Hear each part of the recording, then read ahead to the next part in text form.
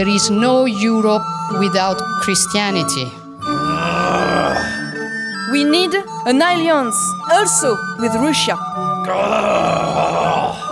No migrants more in. Those who are in, back. This is EU Scream, the Progressive Politics podcast from Brussels, in association with EU Observer. I'm James Cantor. In this episode, can the European Union do more to hold back the kinds of malign forces that overran the US Capitol claiming to defend democracy? It's not an idle question. Democratic shortcomings in the EU are regularly invoked by the far right to whip up nationalist sentiment. The effect has been to weaponize the European project against itself. Rather than a citizens' insurrection, what's been foreseen for the EU is a period of deep and prolonged citizens' reflection. The Conference on the Future of Europe is a once-in-a-political-generation opportunity to make the EU more accountable, responsive, and democratic. Citizens chosen by a random lot would hear expert evidence. They'd deliberate and debate, and make proposals that EU authorities need to act upon. Making sure such a conference delivers results is an immense challenge, and is already badly behind schedule. Professor Alberto Alemano of HEC Paris is a leading voice on democratization, and he takes up those issues and more later this episode. First, we hear from Gwendoline Delbos-Corfield. She's a Green member of the European Parliament from France, who coordinates on rule of law in Hungary. She's also a member of the Committee on Constitutional Affairs that's been pushing to get the conference underway, and she's now concerned it may not happen at all. How hard are you and your committee, the Constitutional Committee, pushing to get the Conference on the Future of Europe underway, especially after what we saw in Washington on Capitol Hill? For sure, amongst those that feel concerned, those that are very involved already, it will be a new shot of urgency and we will feel it. And of course, this is going to give us arguments to go back to the Council, come back to the Commission to say how much they must take this seriously. And we can find also even more will and consensus in the Parliament.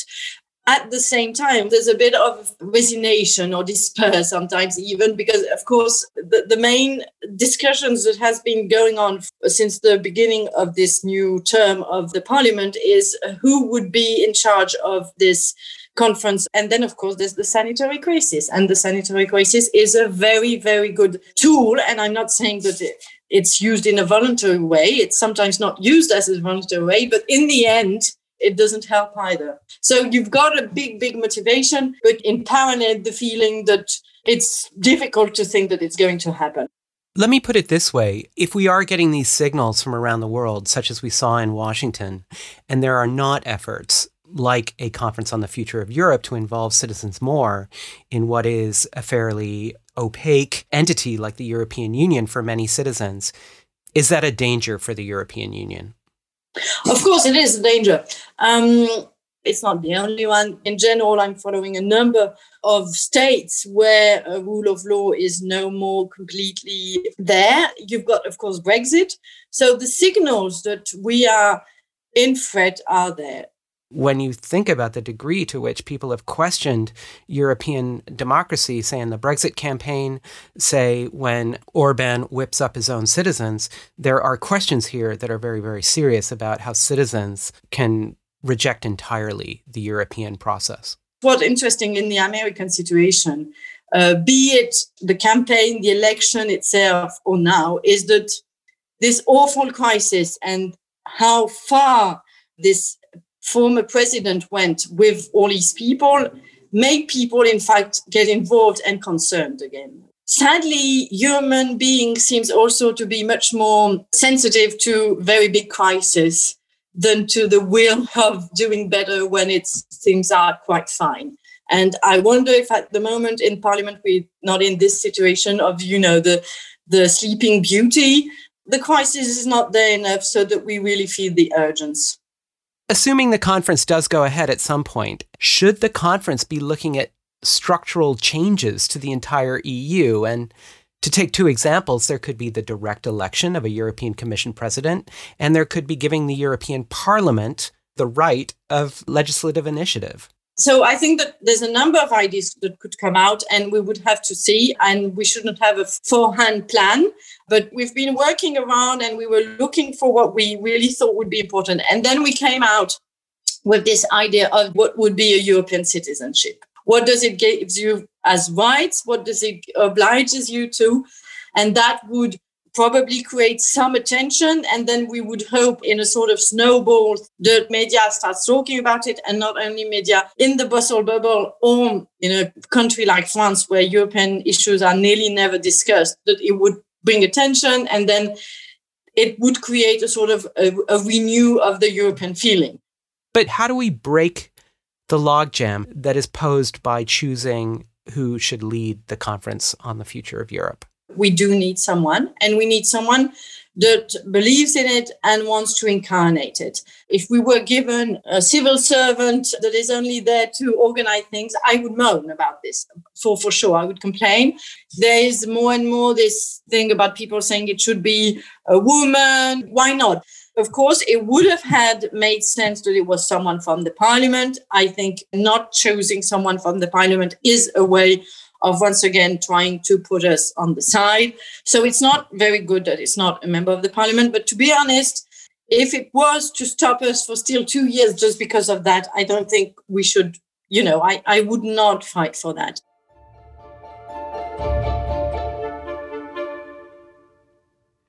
So Alberto, how serious a situation is the EU in with regard to the way it's being run, in your view? Well, the EU and its operation remain pretty undecipherable to the many, and oftentimes even to the insiders. And this complexity is set to grow even further. And this is making European literacy even lower and more problematic.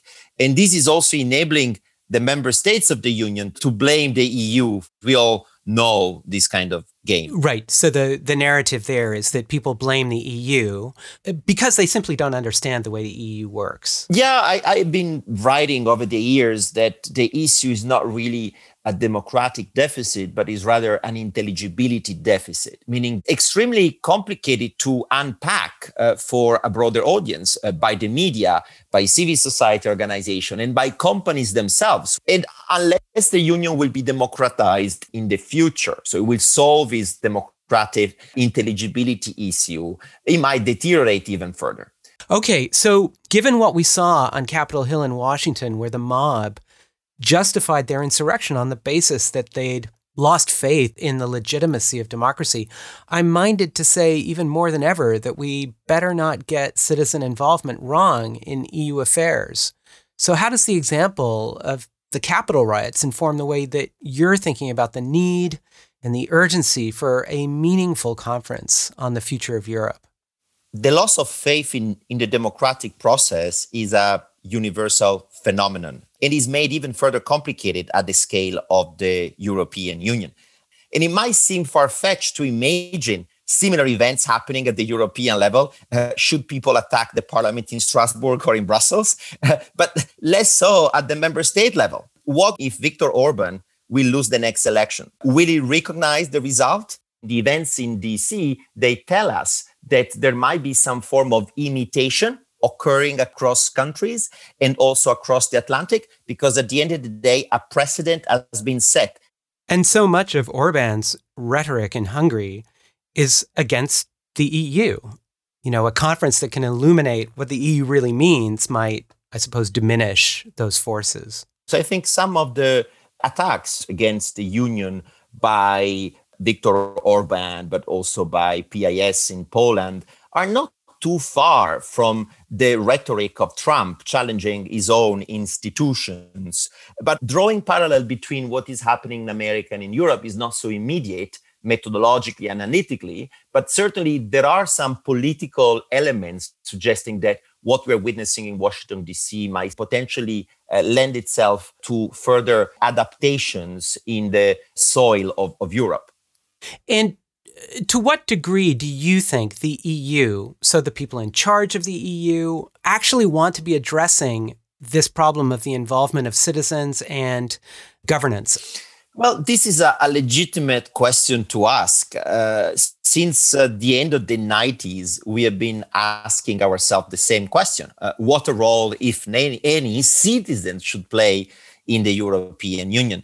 The elephant in the room have always been the citizens. What is the role, if not that of consumers of this big market? Yet, the way in which the conference was concocted among the European institutions suggests very limited sensibility to the idea that citizens should play a role in co-designing such a conference, which of course is already quite telling. And there's been a delay of its launch. Yes, 10 months, potentially 1 year. But your thought is that actually this delay may have partially saved this exercise. Yes, I think the delay has created many opportunities for experts, consultants, academics to somehow influence the design of the conference, potentially capturing the input coming from the public about major issues, from the public health emergency to potentially hot issues like migration or the future of technologies and the attempt of the European Union to govern the emergence of those technologies.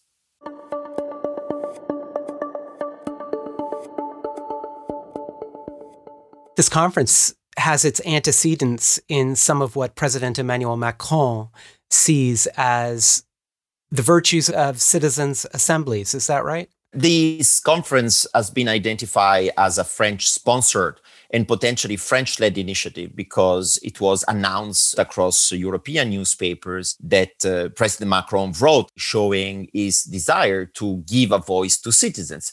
The conference will also be a French-led initiative because one of its main components will be the Citizens' Assembly. So this idea of injecting some deliberation within decision-making processes by giving the chance to randomly selected citizens to actually advise political representatives on the way forward. France has been probably be one of the first European countries to jump on the bandwagon of citizens' assemblies that allow hundreds of citizens randomly selected to come up with a set of recommendations directed to the representatives in France. So this is the model that might be introduced. Some nuts and bolts. I mean, when do you think this conference will finally get underway? And who should we blame for the delay? Well, contrary to conventional wisdom, the delay of the launch of the Conference of Europe shouldn't be ascribed to COVID, but is rather the result of long-standing conflicts existing among the three institutions, as well as the member states themselves. There's very little political appetite among member states, including the big ones like Germany, to follow this French design. What is a country like Germany afraid of in a process like this?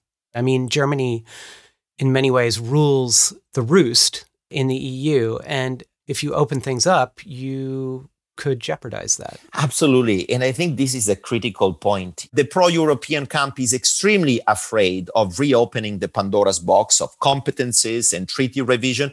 But I think it is worth taking such a risk today because the issue we're facing in Europe, from the rule of law and partly the unfolding of Brexit, these are the conversations we need to have now at the proper scale, which is the pan-European one. And this inevitably will translate into some new dynamics of pressure, expectations, and this is absolutely new. Historically, any forms of consultation, any forms of opening up of the institutions have been extremely controlled since the beginning with very little margin. One of the issues is this idea of a chairperson. Several former prime ministers' names have been debated. Who are they, and what's the best plan here?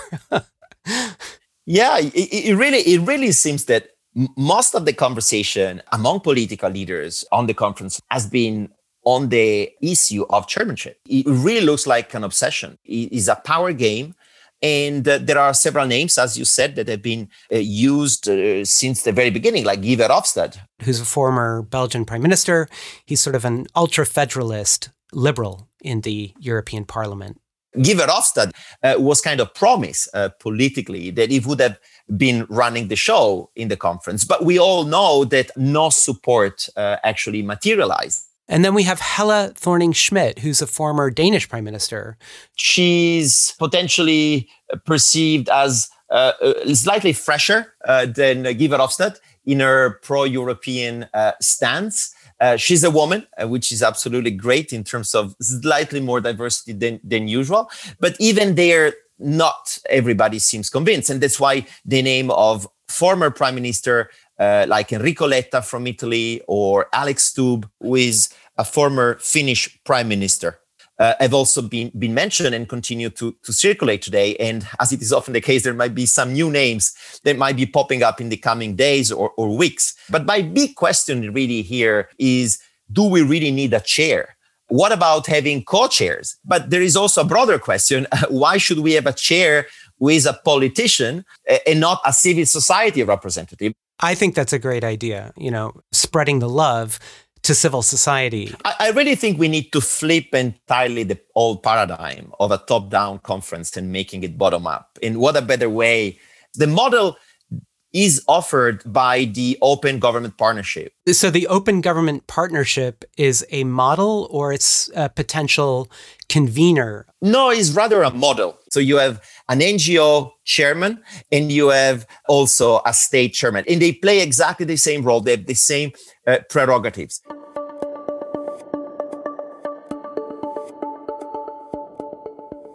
What are the chances that this conference will end up male, pale, and stale like last time? And here, by last time, I mean the early 2000s. There was this convention on the future of Europe. This upcoming conference is not the EU's first rodeo when it comes to big gatherings to discuss the role of citizens in the European project. The leadership of the Conference on the Future of Europe will matter, as it did during the earlier effort called the Convention on the Future of Europe, where Guy Verhofstadt himself, then Prime Minister of Belgium, chose and pushed for Valéry Giscard d'Estaing, the former French president, a conservative modernizer who recently passed away in his 90s.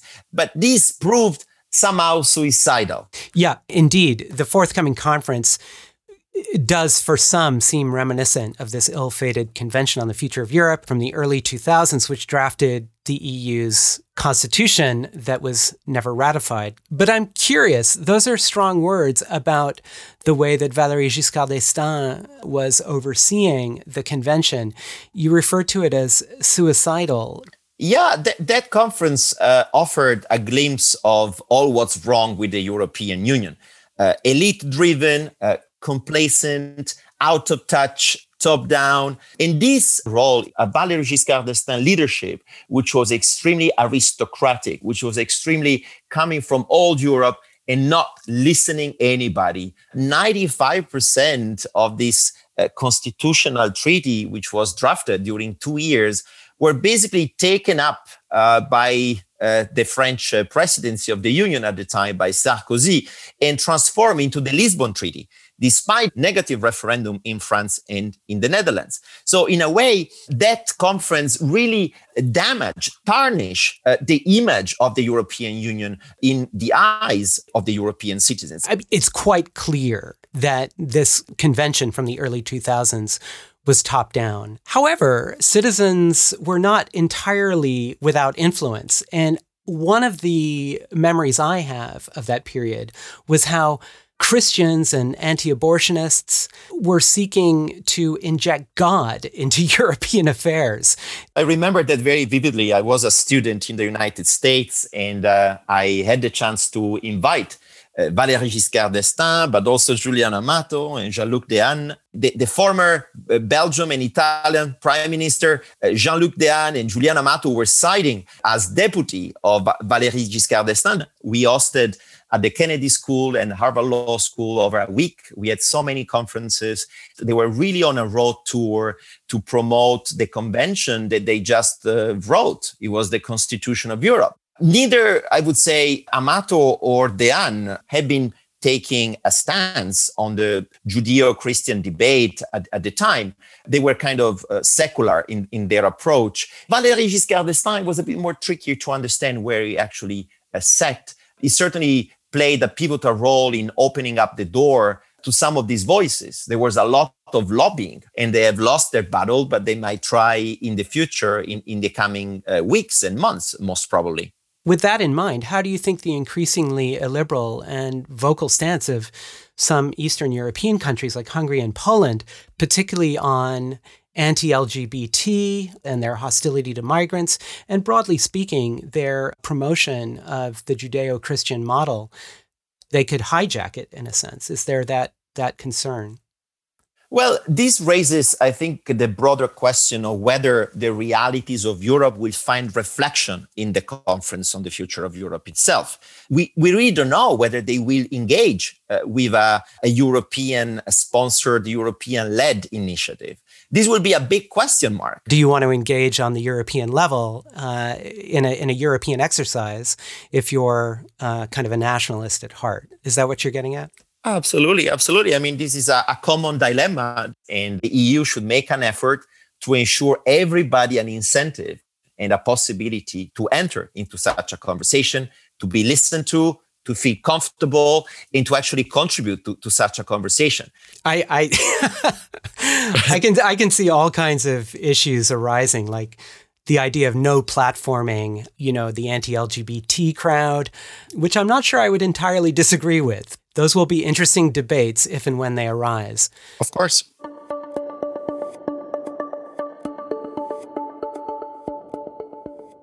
This conference on the future of Europe is less ambitious in the sense that there's no explicit mandate this time to revise the treaties compared to what was going on with the Convention on the Future of Europe in the early 2000s.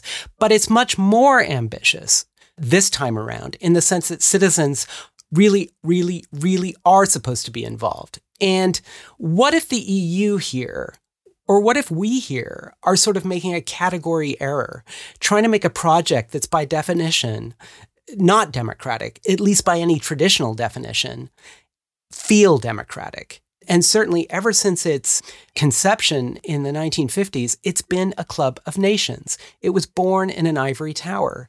The heads of state and government are still more or less all-powerful, and France and Germany tend to set the terms of the debate.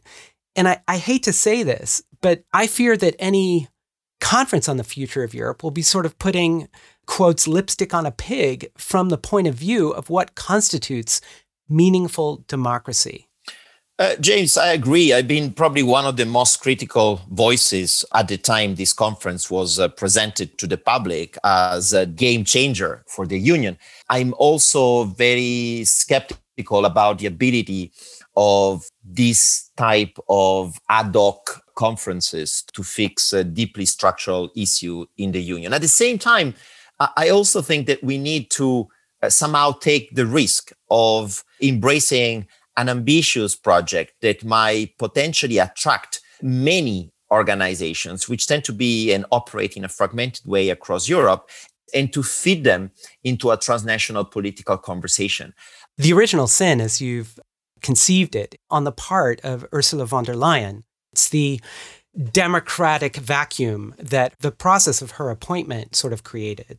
The major issue in the designation of Ursula von der Leyen as President of the European Commission, she didn't prepare what I often refer to as a parliamentary majority. Even today, Ursula von der Leyen has no permanent fixed majority within the European Parliament. So her link with the elected is extremely tenuous, is ambivalent, is ambiguous. So if you think about the genesis of this conference and the reason why it was mentioned is because Ursula von der Leyen, just being designated in a very surprise fashion by the head of state and government, she had to justify to the public why she was the lucky one. So there is a salvific attempt here. We want to save the Union. And in order to do so, we need to open up more than we've been doing in the past. I mean, isn't the idea of an intelligibility deficit sort of music to the ears of the EU institutions themselves, who always just say we need to be better understood? And I guess I would also ask, isn't it the case that in order to win over citizens, to really win them over, there may need to be a major shift in how power is doled out in the EU? So there's no more rather arbitrary seeming appointments like that of Ursula von der Leyen. Failing to deal with that issue means you've potentially got even more pressure building up against the EU and eventually, I suppose, an explosive situation, perhaps of the insurrectionist kind. Much of what is wrong in Europe today can be ascribed to the lack of the intelligibility of the political system. How can we explain that the European Popular Party, counting the ranks, Angela Merkel, CDU, and Viktor Orban, Fidesz? Both, meaning both Fidesz and Merkel, they could afford such an ambiguity because that party is not known, is not visible to their own electorate. In particular, this is true in Germany, where most of the German citizens, when voting CDU in the European elections, are not even aware that they are supporting indirectly also Fidesz. Without a similar level of intelligibility as we have at the national level, citizens won't have any reference point. Brussels should deserve the visibility which, in terms of power, already has, but is not perceived as such.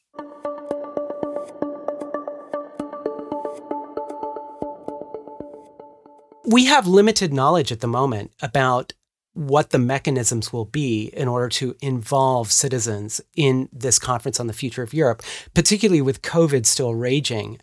But we can it's going to be a safe bet that a lot of it will be virtual. Would it be vast Zoom meetings and message boards? What would it look like? It will probably be something that looks like a platform that allow virtually everybody in a few clicks to communicate in his own language and being automatically translated into the language of the recipient so as to create those kind of transnational conversations that we never managed to actually have, not even in the media space, as you have been writing for many years. It's not going to happen in one language. It's not going to happen in one country. It has to happen transnationally. And there's very little experience on how to organize such a deliberation process in a transnational way. Yeah, I mean, my response is, give me the app. I'll definitely be using it. But one question is, how much awareness would there be about that app or whatever the platform is? How will citizens who at the moment don't care that much or don't think that much about the EU anyway even find out about such an opportunity? That to me seems often to be one of the great challenges of the European project. Absolutely, James. I'm extremely concerned about the attempt by the Union to create yet another platform nobody will be using. And I think this is a legitimate concern. European applications haven't been very successful. There are very few people on there. So I think here we need some more creativity in embedding these channels through a pre-existing platform where the attention is, like the social media. But this obviously raises a lot of important issues about whether it is appropriate for the European institutions to leverage on pre-existing platforms they are by themselves governing or trying to govern. So I'm extremely curious, as you are, to see which will be the technological solution that will enable this conference on the future of Europe to happen online. Yeah, I can see how using an established social media platform for the conference on the future of Europe could be problematic now that these platforms are under such intense scrutiny for feeding the kinds of lies and disinformation that help foment the Capitol riots and other violence and hate.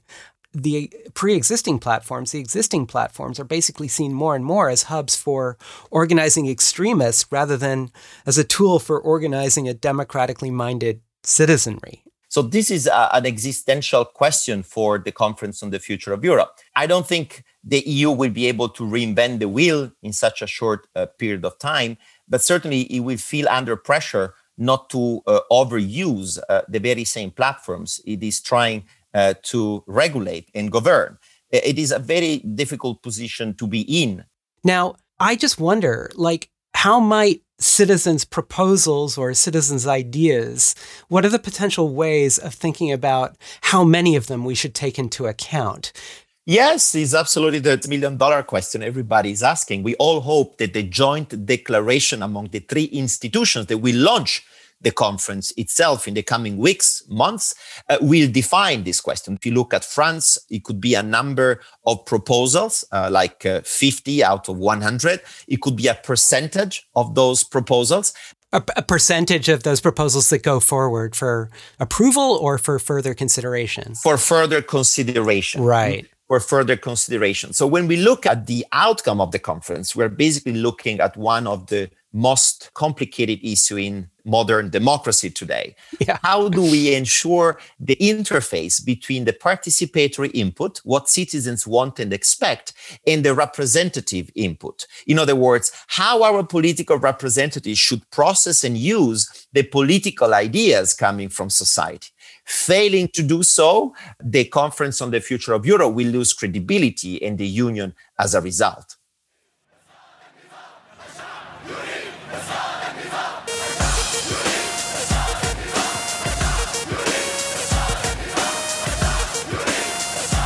That's it for this episode.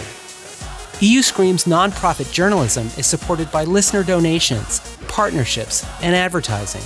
And we're grateful to the Laura Kinsella Foundation for an annual grant. For more details and for more episodes of EU Scream, visit our website at euscream.com. Thanks for listening.